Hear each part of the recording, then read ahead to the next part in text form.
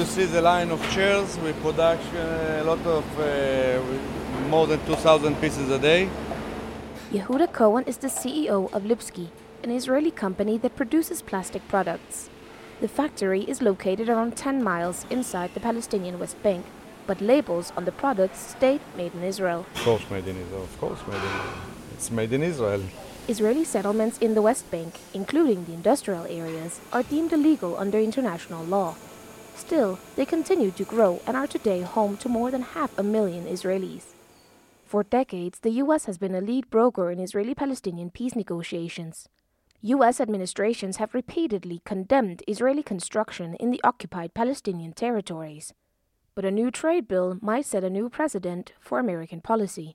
On February 24th, President Barack Obama signed a trade bill that doesn't distinguish between Israeli companies inside its internationally recognized borders and within the occupied West Bank. So it's incredibly problematic. Speaking to FSRN over the phone from the U.S., Sarah Sadoun from Human Rights Watch worries about the implications. I mean, it's basically redefining Israel in a way that contravenes states' duties not to recognize Israeli sovereignty over the settlements. Obama expressed the same concern when signing the bill, saying that by conflating Israel in the Israeli-controlled territories, certain provisions are contrary to long-standing U.S. policy. He stated that while he is president, he will not apply the part of the bill tied to the protection of West Bank settlements. But the statement doesn't prevent future presidents from applying it, and this would signal the end of the two-state solution to the Israeli-Palestinian conflict, says Palestinian-American businessman Sam Bahur. Because if this legality of settlements is given, then the whole paradigm of two states no longer has a meaning. In addition to the trade bill, Illinois and South Carolina passed similar anti-boycott laws last year. Another 11 states are considering similar measures. It's completely removing the notion that there is another piece of land that is not part of the Israeli sovereign. So not only is it legalizing settlements, it's also giving Israel the ability to claim all of the land from the river to the sea. The state-level bills are a response to a growing movement calling for boycott, divestment and sanctions, in short BDS, against companies profiting from the Israeli occupation. The legislation targets boycotts against Israel on both a national and international level.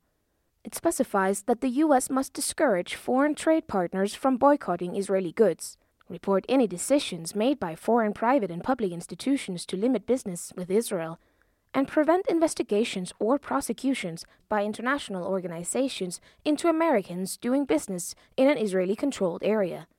This severely restricts personal freedoms, says Sadoun from Human Rights Watch. I mean, the provisions are problematic from a broader perspective, because they, seek to disrupt this nonviolent civil society movement. The BDS movement in the U.S. has gained significant support in recent years. Artists, musicians, student unions, academics, and religious groups and congregations have publicly announced different forms of boycotts targeting Israeli goods and services. In January, the United Methodist Church, representing 13 million members, decided to divest from Israeli banks operating in the settlements. And bowing to enormous pressure from the BDS movement, the Israeli company SodaStream closed its last factory in the West Bank on February 29th. 60% of the West Bank is under full Israeli control and inaccessible for Palestinian development, leaving the economy dependent on donor aid. A recent report by Human Rights Watch concludes that settlement businesses contribute to Israel's violations of Palestinian rights. The Lipsky plastics factory is located in the Israeli industrial park Barkin. Research by Human Rights Watch indicates that Barkin lies on privately owned Palestinian land confiscated by the Israeli army in 1981. Today, it's one of 14 industrial zones with a total of around 1,000 Israeli businesses across the West Bank. By generating jobs and taxes for the settlement municipalities, they foster continuous growth, says Sadoun.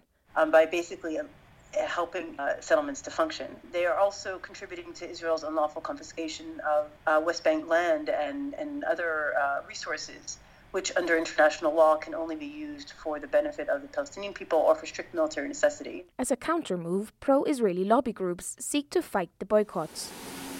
One way is by introducing politicians and opinion makers to factories like Lipsky.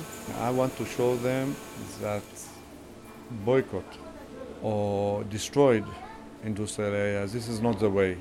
I say to everybody, I'm not a settlement.